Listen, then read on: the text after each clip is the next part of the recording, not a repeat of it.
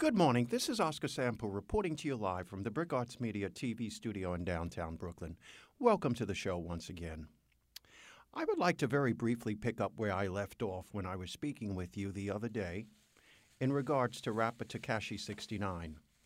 This is a young man who is approximately 23 years of age, and throughout his short career, he's been very successful, particularly in Europe, but he has ran into a rash of problems in relationships to associates that he had in the underworld of rap in many capacities.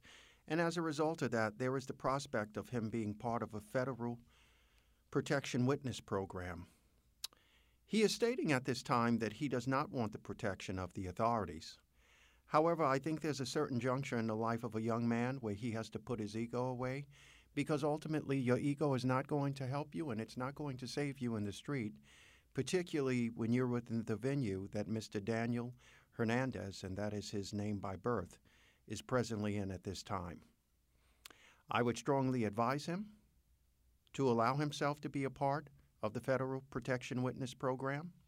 I would strongly advise him, in conjunction with that, to use some of his money, whatever's left, to hire himself a plastic surgeon that has viable skills so that they can remove the tattoos and apply the appropriate skin grafts to give him the greatest sense of aesthetic appeal that he can possibly have. And thereafter, he should quietly and anonymously live his life. Whether you're driving a cab, whether you're washing dishes, whether you're a short order cook, whether you're working for BJ's, a shoe salesman, a car salesman, a life of anonymity and humbleness. It never ceases to amaze me, and I always talk about this in one capacity or another whenever I'm doing a broadcast. I'm a very keen observationist, and when I walk down the street, I'm able to separate myself or whatever potential drama might be in me from what's going on in the external world. And what I will say to you once again is something that I always share with you, and that is that God is who he says he is. Unfortunately, we are living in a time in which he has been removed from the equation, and not only has the status quo told him to leave the church, they've actually asked him to get off the block. Whenever you take God out of the equation, the sun is guaranteed to go down, and more than likely it is not going to reemerge. I think that in many ways, not all, but in many ways, we have reached a juncture, an apex, if you will, whereupon something seems like it is about to transpire. I think that in many ways that this is under the umbrella of what the Most High foretold. Once again, he did not tell us before his Day of Atonement that things were going to be attractive, and it's very important to keep that in mind. The fact that you don't believe something doesn't mean it's not real. He is who he says he is. On the 8th of October,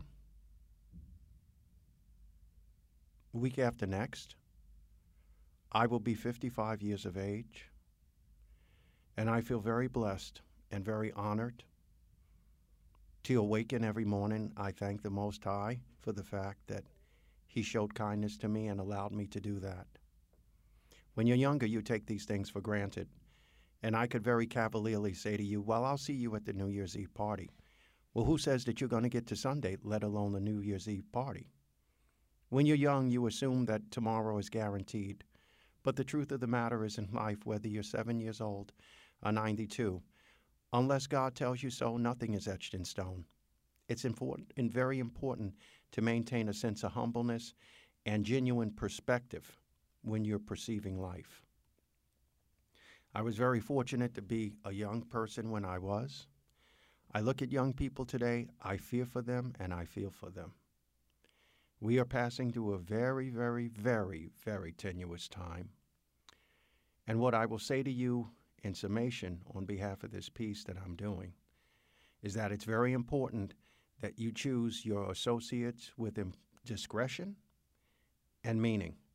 My mother used to tell us when we were kids, show me your company and I will tell you who you are. There is so much truth to that. She also said to us, bad associates spoil youthful habits. You listen to these cliches, these adages when you're a youngster, and you really don't appreciate them, but looking back in retrospect, Mama had perspective, and she knew what time it was in life, and she had a genuine sense of maternal wisdom. That is, eternally there and infinitely there, not only within our lives as people, organically, but spiritually as well. I thank Mama for her wisdom. I thank creation for being who creation is. And last but not least, I like to thank you as a viewer audience for being who you are. And as I prepare to wrap up this program, I wish you a very safe and productive day. And by the grace of creation, we will speak tomorrow. God bless you, and we will talk shortly.